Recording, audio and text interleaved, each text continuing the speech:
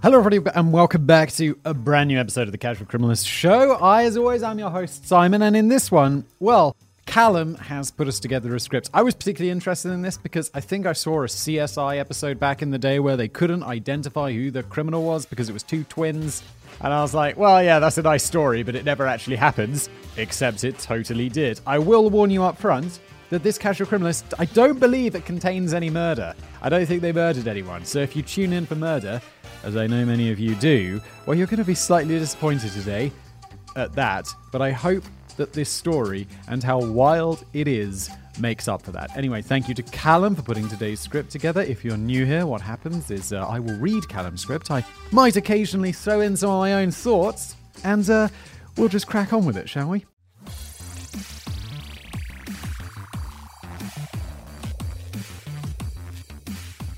They're partners in crime. If you have brothers or sisters around your own age, I'll bet your parents described you like that at some point. They were probably joking about the time you and your brother were caught feeding crayons to the dog or nabbing a few extra sweets from the kitchen cupboard. But there are plenty of siblings out there for whom the phrase is much more literal. Actual partners in crime who work together in their criminal careers. Most famously, the Cray brothers, at least in the UK, were these famous criminal... I don't think they were twins, but they were just brothers. My nan, I believe, if this wasn't a story that she elaborated, which wasn't very much in her character, the woman who was her neighbour, used to be married to one of the Cray twins. Not in London. She had obviously moved away somewhere or something like that. They didn't get along, and she had a very ostentatious car. And yeah, so that's an interesting story. I don't actually know if it's true, but why are we talking about the Crays? Let's get back to the video. Although, to be honest, I wouldn't trust my brother or sister to change a light bulb, never mind back me up in a bank heist. I don't know. I have to say, if I was thinking of people to commit crimes with, I'd be like, yeah, family are probably not going to screw me over. That's probably, people who are least likely to screw you over. Anyway, but if you are not, I'm thinking about robbing any banks, all right? But if you both, unless this career goes down the tubes, then it'll be like, I've got a lifestyle to sustain now. I got that podcast money. But if you both have a talent for crime, it makes sense to pair up. Your partner is much less likely to rat you out to the cops when you share a mum who'll give you both a smack on the ear for your trouble. So pop culture and world news alike are filled with tales of sibling crooks wreaking havoc and making their fortunes. And the most intriguing ones of all are the most difficult cases to solve, those involving twins. Without saying too much too early, that's the kind of story I have for you today. And I'm sorry, Callum, I realize in my sort of intro, I already gave away because I like to tell people I came up with the idea for the video. And in a slight departure from our recent episodes on grisly murders and disappearances, today we're going to take a look at a good old-fashioned heist story. It's a story with enough Hollywood-worthy details to give all you screenwriters out there itchy fingers. Stylish entry, check. Multi-million euro haul, check. Final act twist, oh, check. Get your notepads at the ready because this is some Hollywood gold. Without further ado, here's the story of the 2009 heist of Kaufhaus des Westens. I hope I'm pronouncing that right. I believe it's German. Kaufhaus sounds super German. For those of you whose GCSE German is a bit rusty, yes, it is German, great. Kaufhaus translates to department store, and Kaufhaus des Westens, or Kadauer for short, is one of the most prestigious in Europe. It's located on the west side of Berlin and has been an icon of luxury consumption since its construction in 1907. After taking a battering during World War II, the symbol of Berlin wealth was reborn again in the post-war era, right at the heart of the west of the wall consumer culture. The East Berliners must have gripped their communist manifestos in fury as they peered through binoculars and watched 50,000 daily visitors walk out with bags full of fur coats and diamonds. Look at them with their Walkmans and blue jeans. Disgraceful. I think probably most people in East Berlin were like, this communism thing kind of sucks. Let's lose that communist manifesto, eh? Of course, Kadauer needed a lot of room to accommodate that many decadent Western dogs and frivolous bourgeoisie goods. The 7-story neoclassical building was built with over 650,000 square feet of shop space, second in Europe only to Harrods in London. Yeah, Harrods is absolutely surprisingly massive. Nowadays, it's still going strong, selling everything from clothing to homeware to jewelry.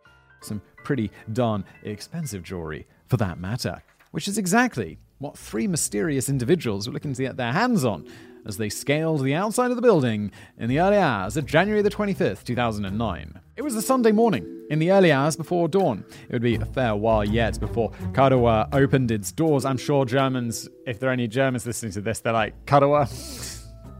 That's not how we say it, Simon. Oh God, never mind. And the staff who would greet them were mostly still sound asleep in bed. The only workers on site were the overnight security guards sat in a room with monitors cycling through the whole expanse of the massive store. If they had been watching one particular camera feed in those early hours, they would have seen something strange, a knotted rope ladder descending down from the top of the screen. As it came to a rest, dangling above the floor, the figure of a masked man came sliding down it, and then another. And another. The security cameras never picked up much audio, but we have to assume that at least one of these low-tech Tom Cruises was humming the Mission Impossible theme. I'll stop. That's James Bond, isn't it? How's Mission Impossible go? It starts with that the burning of the string. I don't know. Let's move on. No one's here to listen to me hum the Mission Impossible theme. Even if it were Mr. Tom Cruise himself, it'd be impossible to tell. Their faces were completely obscured by ski masks, and each man wore gloves to eliminate the risk of leaving fingerprints. These guys are actually seeming pretty competent compared to some other... we've covered some crimes recently on the Casual Criminalist. Or it's really, guys? That was your master plan? You just didn't want to wear a mask? Now, at this point, the security guards hadn't spotted the peculiar activity going on down in the jewelry department, but surely they would soon. The entire area was rigged with motion sensors, which were armed every night when the shop doors closed. Surely only a highly trained acrobat could slip through unnoticed. Well, it seems not. This reminds me of that entrapment movie with Sean Connery and Catherine Zeta-Jones, where they're dancing through all the lasers. And it's a cool scene, but it's also that's not realistic, is it?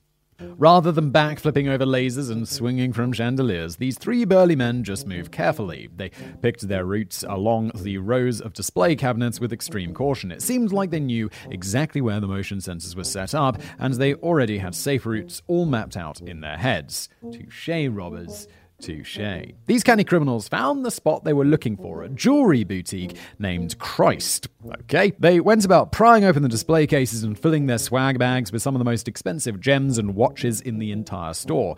Again, they did this with enough care that no alarms were set off. The crooks cleared out case after case, scooping up handfuls of priceless jewelry into backpacks, giving each of them a haul big enough to turn their living room into Smorg's cave. But one bag was not enough. They had come this far after all, so why not help themselves to seconds? Once each had filled his first, he climbed up the rope to stash his haul outside and then climbed back down for more. I'd quit when I was ahead.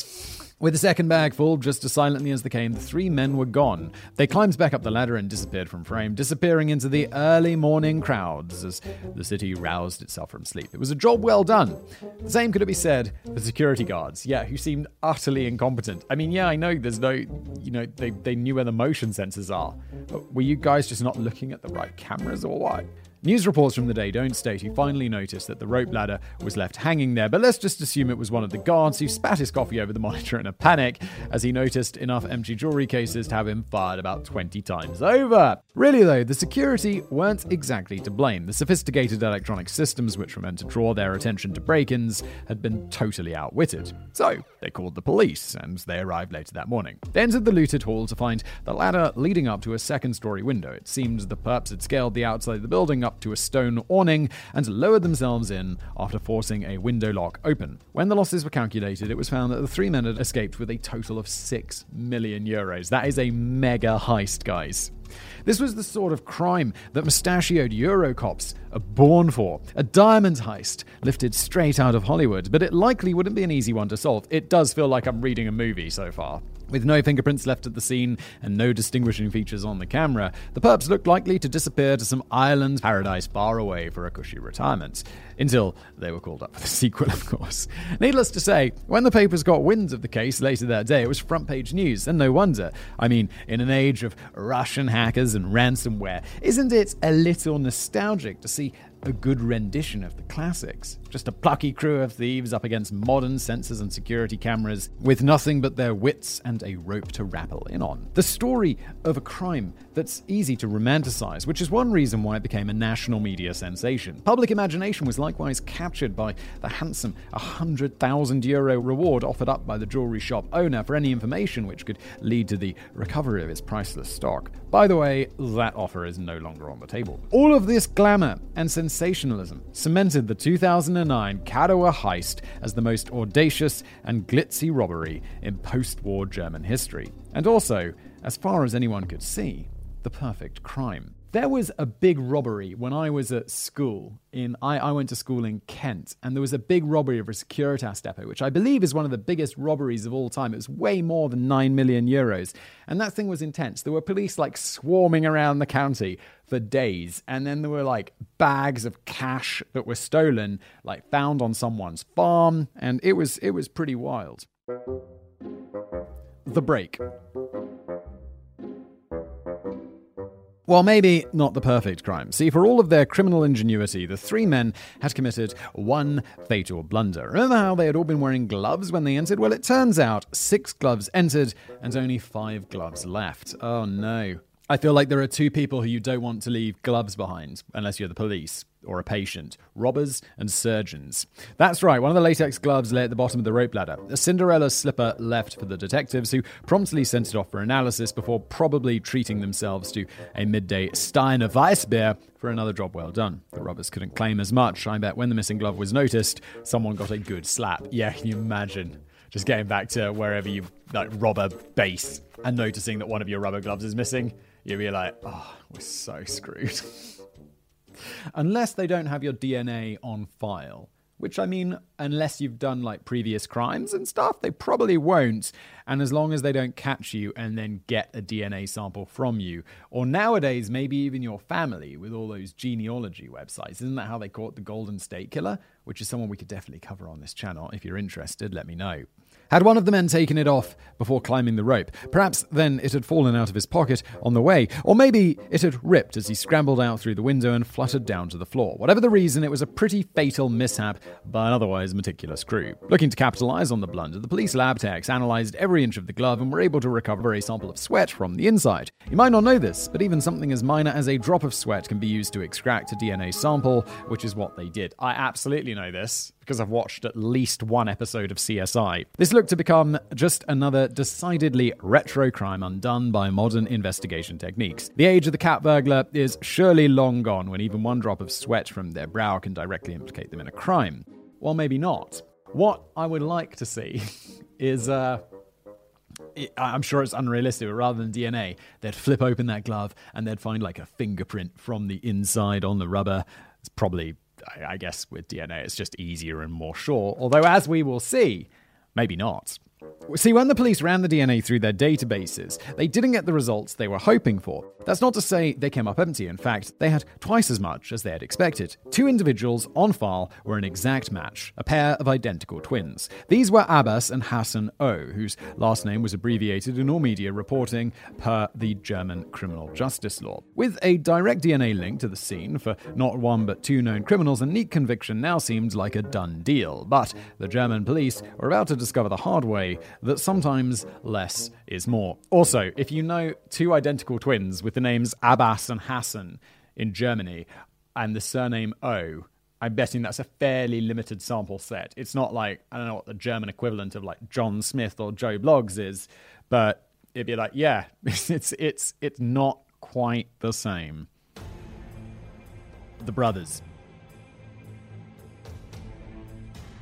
Sweaty glove in hand, the police were able to get a warrant for the brothers' arrests and picked them both up on February the 11th, 2009, a little over 2 weeks after they had plundered the store. But had they? The investigators knew that at least one of the men sitting in their holding cell was likely to be present at the robbery. But if so, then which one? And if both, how could they prove it? As you can imagine, neither Abbas or Hassan was interested in owning up or pointing the blame at the other. This wasn't their first rodeo after all. The 2 had a history of criminal activity dating all the way back to their teens. By this point, they were both 27 years old and well-versed in shutting their mouths whenever the police came knocking. The two were from a Kurdish Lebanese family who had made their home in Lower Saxony, far to the west of Berlin, since the twins were just 1 year old. They had arrived seeking asylum, receiving a special kind of German-issued non-national passport, as the Lebanese government refused to issue the proper papers to them. But Germany wasn't quite the safe harbour the family had hoped for. In a strange little coincidence, precisely 20 years to the day before the heist occurred,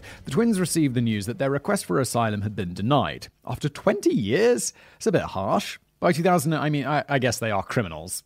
So, yeah, don't be criminals. By 2009, they had been extending their permission to stay over and over for a full 2 decades. You might feel inclined to interpret the date of the heist as some symbolic middle finger to the German state for turning them down after all those years, but there's nothing to particularly suggest that this was the case. There's a solid chance the twins never even knew the potential significance of that date. Still though, maybe they weren't going out of their way to stick it to der Mann, but it can't exactly be said that Abbas and Hassan were model citizens either. The two were believed to be affiliated with a criminal gang in Berlin with ties to prostitution, knife attacks, and drug dealing. That sort of stuff rarely features in the backstories of plucky movie heist artists. And wait until you hear this. Alongside convictions for theft and fraud, it was also reported that one of the twins was known as an illicit dealer of Viagra. I guess that'll either make him a more or less sympathetic figure in your eye, depending on your opinion of the little blue pill. I don't really feel indifferent to it. It is a drug. I mean, like a legal drug. Unfortunately, the middle-aged men of Saxony would have to go flaccid for a while because, as I mentioned, their hookup was now being held in a police cell. Hassan and Abbas were picked up by police at a gambling arcade in the town of Rothenburg, with one T not to be confused with the city of Rothenburg. There we go, I've never heard of either of them. They were both charged with burglary and faced a maximum sentence of 10 years in prison. If their judge in their case set his sentence based on the monetary value of the crime, both brothers would likely get the whole shebang. The technicality, we can already guess what it is. Identical twins, same DNA. But as I've already warned you, when twins are involved, things aren't quite as straightforward as they seem. That's because when you have a pair of monozygotic twins like these, that's identical twins to you and me, they share almost exactly the same DNA. I think you might be able to predict what's coming next. See, the way DNA analysis works is by honing in on specific parts of the genetic sequence which show the most variation among individuals. That way, they can easily match up a sample to an individual with overwhelming certainty in most cases. But unfortunately, the vast majority of this useful DNA code falls within the 99.99% shared by identical twins. That meant that for all intents and purposes, Hassan and Abbas were basically indistinguishable on the genetic level. So there's no way to know which one of the twins the glove at the scene belonged to. A massive roadblock when you're trying to implicate someone beyond any reasonable doubt. Yeah, this is the thing. Maybe it's like, well, we're pretty sure it belonged to Abbas or Hassan or whatever, but you got to prove it beyond all reasonable doubt. And that is something that a defense lawyer is going to jump all over, being like, yeah, you might think, but are you absolutely certain? The twins' silence meant that the best officers could do was surmise that one of them had been present for sure, but that's as far as they could possibly go. In the immortal words of Johnny Cochran, if the glove don't fit, you must acquit. Well, in a twist of fate, the glove found at Kadawa did fit, it just fit 2 people, essentially rendering one piece of evidence pretty much meaningless. All of that despite the fact that CCTV footage showed that 2 of the burglars were an exact match for the height, weight, and build of the brothers. The investigators were watching the tape feeling totally sure they'd already caught 66.6% of the criminals shown on it, but they were unable to do a single thing about it. I'm imagining them shouting some pretty intense German expletives at this point. Nobody does swearing quite like the Germans. That is absolutely true. Scheiße! Then they faced a further humiliation. On March the 18th, before any of this could be brought to trial, the case against the brothers was suspended, and they walked free. As the judge in charge of handing out the dismissal said, from the evidence we have, we can deduce that at least one of the brothers took part in the crime, but it has not been possible to determine which one. What do you think? Was this a failure of the justice system or a reasonable bit of legal caution? Well, it's not a failure of the justice system. It's a failure of forensics or, something unavoidable. And always, the kind of maxim in law is that it's better for an innocent man it's better for a guilty man to be free than an innocent man to be in prison, which is why there is the beyond all reasonable doubt, at least in most countries, for criminal crimes.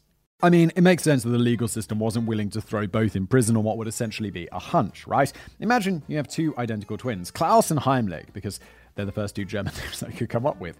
Klaus is an upstanding citizen, a small-town accountant, while his doppelganger is a shotgun-wielding bank robber. It wouldn't be fair to send poor Klaus off to the slammer just because his DNA was found all over the scene of a robbery, and unfortunately it means that you can't send Heimlich down either, just in case Klaus really did fancy trying his hand at crime that day. It's unlikely, but even that little bit of doubt is enough to ruin a case. Nowadays, it would actually be possible to find genetic differentiation between the good and evil twin. Wow, I didn't even know, that's cool. But in 2008, the methods were still relatively expensive, imperfect, and invasive, and therefore inadmissible in German courts. The only thing that could have helped the case along was the discovery of a good old-fashioned fingerprint. Those distinctive marks develop in response to conditions in utero, meaning that even if two twins look exactly the same down to the last follicle of hair, they still have different fingerprints. In lieu of that crucial piece of evidence, the whole thing fell apart. The investigators had to plow through on trying to find another angle. Their last update on the case reported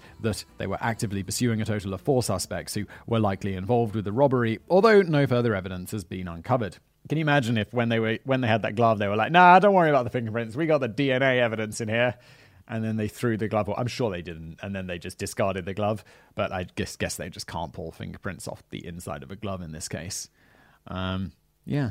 So those guys are still totally free. I don't know why they don't bring them back in and do that new genetic test. I'm sure that they can get a court order for that, find that one of them was definitely there. Although the other one, who also was very likely to be there, he gets to go free. Further examples. Jesus Christ, you're thinking. I never knew that having a twin made you immune to prosecution. Why aren't we outlawing twins altogether? Yes, no. Well, calm down. Despite what horror has taught us, not all pairs of twins are evil. And so, yes, some of them are pretty morally questionable. And Germany isn't the only place where they get a free pass on nefarious doings. For example, in 2011, a 19-year-old man, Sir Xavier Brooks, was killed outside a nightclub in Arizona. Despite the Sir honorific, I'm pretty sure he hadn't been knighted by old Lizzie, but regardless, he didn't deserve to be shot. Who names their kid Sir? 20 witnesses saw it happen, but they gave conflicting reports about who did it. They described 2 identical twins who were at the club that night, distinguishable only by their clothing. Some pinned the blame on one, some on the other. The police were convinced that it was one of the brothers named Orlando Nembhard, so he did spend about 4 months in jail awaiting trial. But in the end, his $500,000 bail was reduced to $10,000 as there simply wasn't enough certainty to justify keeping him behind bars any longer. Likewise, in 2009, a man in Malaysia was acquitted because the prosecution couldn't prove whether he or his twin brother was the owner of a huge amount of opium and marijuana found in a house in Kuala Lumpur, which they had been staking out. Officers, if you're a young twin watching this isn't a guide to crime, okay? Don't do crime. Maybe get involved with magicians or, I don't know. There's got to be good opportunities for identical twins. Officers knew that one of them had the key, but they were unable to say beyond reasonable doubt which of the brothers it belonged to. The Super Hash Bros wept and tugged each other when the acquittal verdict was read out, fully aware that one of them had just dodged the mandatory death penalty. Whoa. Oh yeah, it's Malaysia. Don't smuggle drugs to Malaysia or anywhere in Asia. They'll probably kill you. There are countries where you go to the airport and there's just a big sign and it's just like, remember, smuggling drugs carries the death penalty. And you're like, can you imagine walking in there with a bunch of drugs? You're like, oh shit, I didn't know. Why are you telling me now? These cases were down to old-fashioned mistaken identity, but when it comes to actual DNA evidence, there are plenty of examples of the twin problem too. Unfortunately, DNA evidence is a common fixture in sexual crime cases. So many of the examples come from this thoroughly depressing chapter of the crime and punishment textbooks. There's the 2005 rape case in Texas, which saw the jury stuck in a deadlock because the DNA matched twin brothers who had both kidnapped the victim. Oh yes, they were both clearly very guilty of kidnapping, but the same forensic technicality meant there was no way to prove both of them had participated in the sexual aspect, which was most likely the case. That probably makes you angry, and quite rightly so, but hold on a minute, because later we're going to be looking into some ways in which these loopholes might soon be closed for good. In the meantime, all you parents of twins listening in, keep an eye on the little monsters for all of our sakes. Aftermath. Now let's get back to the story of Abbas and Hassan, which pretty much comes to a close where we left off. The final scene of our film sees them collecting the money from whoever... If someone writes a screenplay off this, I'll tell you where to send the check. This is such a good story. The final scene of our film sees them collecting the money from whoever they had hired to fence the loot, or maybe rolling open the shutter of a lock-up garage where 6 bags of jewels sit propped up against the wall. We'll never know. The statute of limitations for robbery lasts only 10 years in Germany, meaning that whoever was involved with the crime had been enjoying guaranteed freedom from prosecution since it expired in 2019. Can you imagine being those guys? There's that new DNA technology. And they're like, come on, statute of limitations! Throughout the whole 10-year period, the arrest warrants on the brothers were suspended. That meant the police couldn't even track their bank accounts or phone communications. Unless the crooks had physically led the investigators to the bags of jewelry, there was little that could be done. Understandably, this didn't sit too well with the German tabloids who accused the brothers of laughing in the face of justice. Do you blame them? I mean, to be fair, it is a bit funny, isn't it? After all, not for the jeweler, not for the police, and not for the abstract concept of justice itself, but, objectively. Eventually, a photo of the twins was unearthed. They didn't quite have the Clooney-esque good looks we've come to demand from our master thieves, but reality rarely has the same polish as fiction. The pic shows one brother, I can't tell which one, which is precisely the problem with this whole affair, sitting with a slight smile on his face. He's resting his arm on the back of his twin, who's sticking his tongue out at the camera. And it's like, yeah, you know we did it. Rather than leave some journalistic hacks to whip up a fire and brimstone caption to go along with their self-satisfied expressions, the twins gave them one ready-made one. In a statement released to the papers through a family member, the two said they were proud of the German constitutional state and very grateful to its legal system. That's about as sarcastic a middle finger as they possibly could have given. Yeah, that is wild. The new genetic method. There's one last thing to cover today before we wrap up. We're taking a short detour into the world of forensic criminology. Consider this part a warning for all of you twins, triplets, and quintuplets out there who are considering embarking on a life of crime. Before you go investing in balaclavas and revolvers, you should know that modern science has been hard at work at plugging the gaps which Hassan and Abbas slipped through back in 2009. As I mentioned before, the science was there back in those days, but it wasn't quite so refined as it is now, and the courts of Deutschland hadn't yet integrated the most complex tests into its systems. Back then, it would have meant analyzing the entire genome of each individual to see if there were any differences caused by random mutations. However, this takes a hell of a long time, not to mention a fair bit of cash. German law was also quite cautious of allowing such extensive DNA testing, seeing as it's kind of a privacy and human rights nightmare. One forensics expert described it as a virtual dissection, which is not the sort of thing free countries allow, and modern Deutschland is no authoritarian state.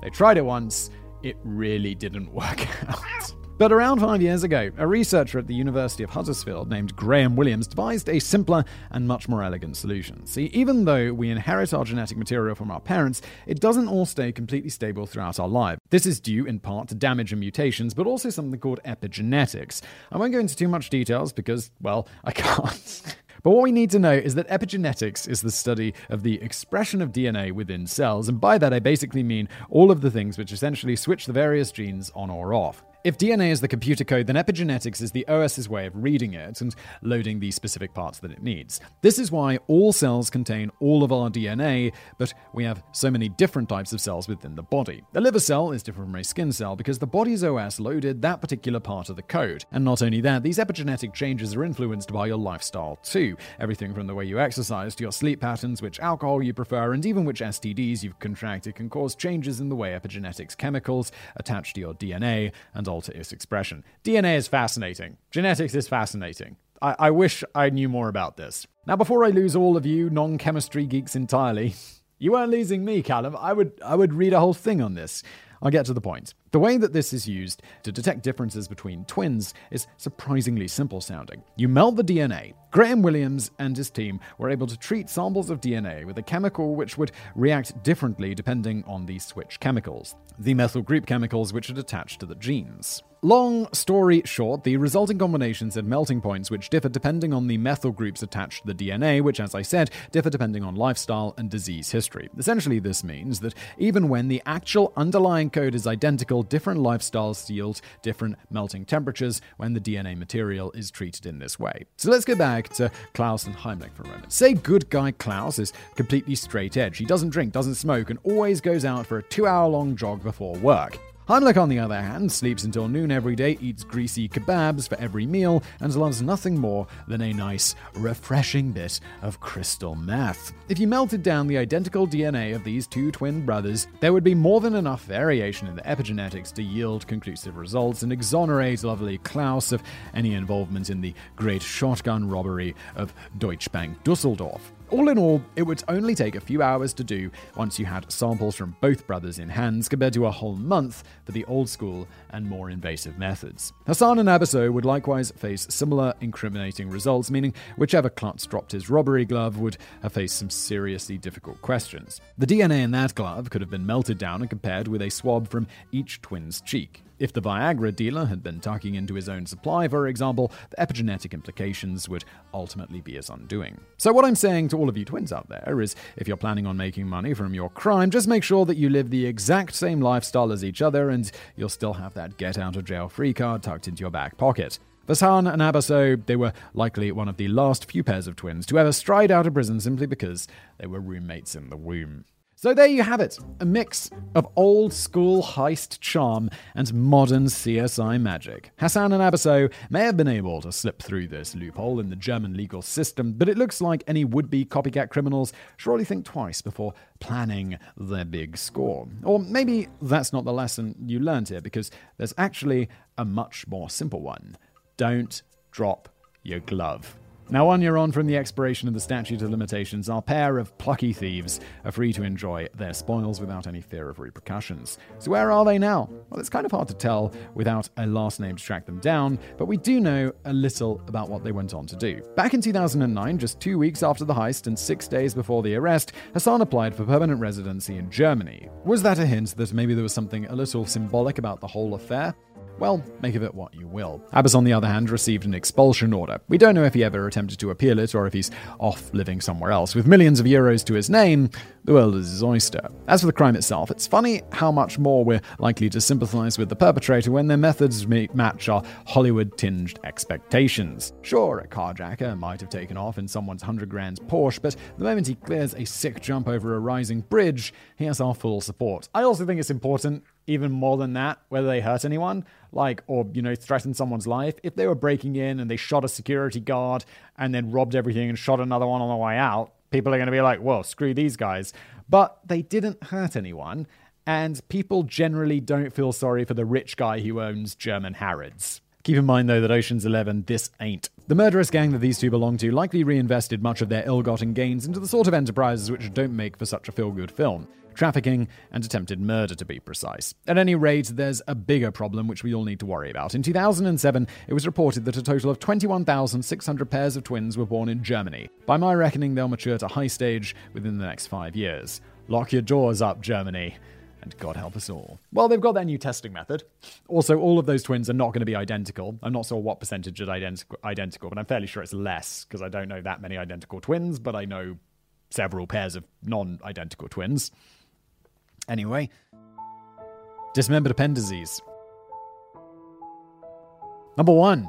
If you're struggling to shift the sympathetic image of these two heist masters, here's an example of a violent tragedy in which one of their tribe was involved. In 2008, a 19-year-old stole a BMW in Berlin and ended up crashing it into an elderly person at Potsdamer Platz who died at the scene.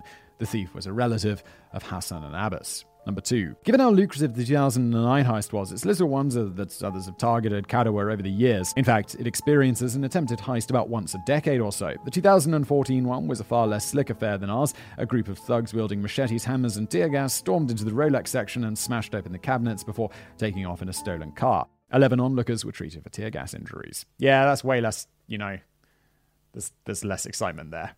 Number 3. After the story broke about the genetic technicality in the case of Hassan and Abbas, a friend of the pair revealed that this wasn't the first time they'd taken advantage of having an indistinguishable look-alike. In fact, the two had shared community service hours in their youth, and if one had their driving license suspended, they would simply use the others instead. Even with all of our modern criminological developments, the system is still no match for the good old switcheroo. This has been another episode of The Casual Criminalist. I'm sorry nobody got murdered today. I mean, people did, but not in the main story, so sorry about that. I'm sure there'll be more blood in the next episode. I found this super interesting. I love the technicalities and the legal stuff. It's just very, very interesting. And I hope you enjoyed it too. If you're listening to this show on a podcast, wherever you get your podcast, please do consider leaving us a review, all of that good stuff. If you're watching this show on YouTube, or wherever you watch it, well, please smash that like button, leave us a comment below. And thank you for watching or listening.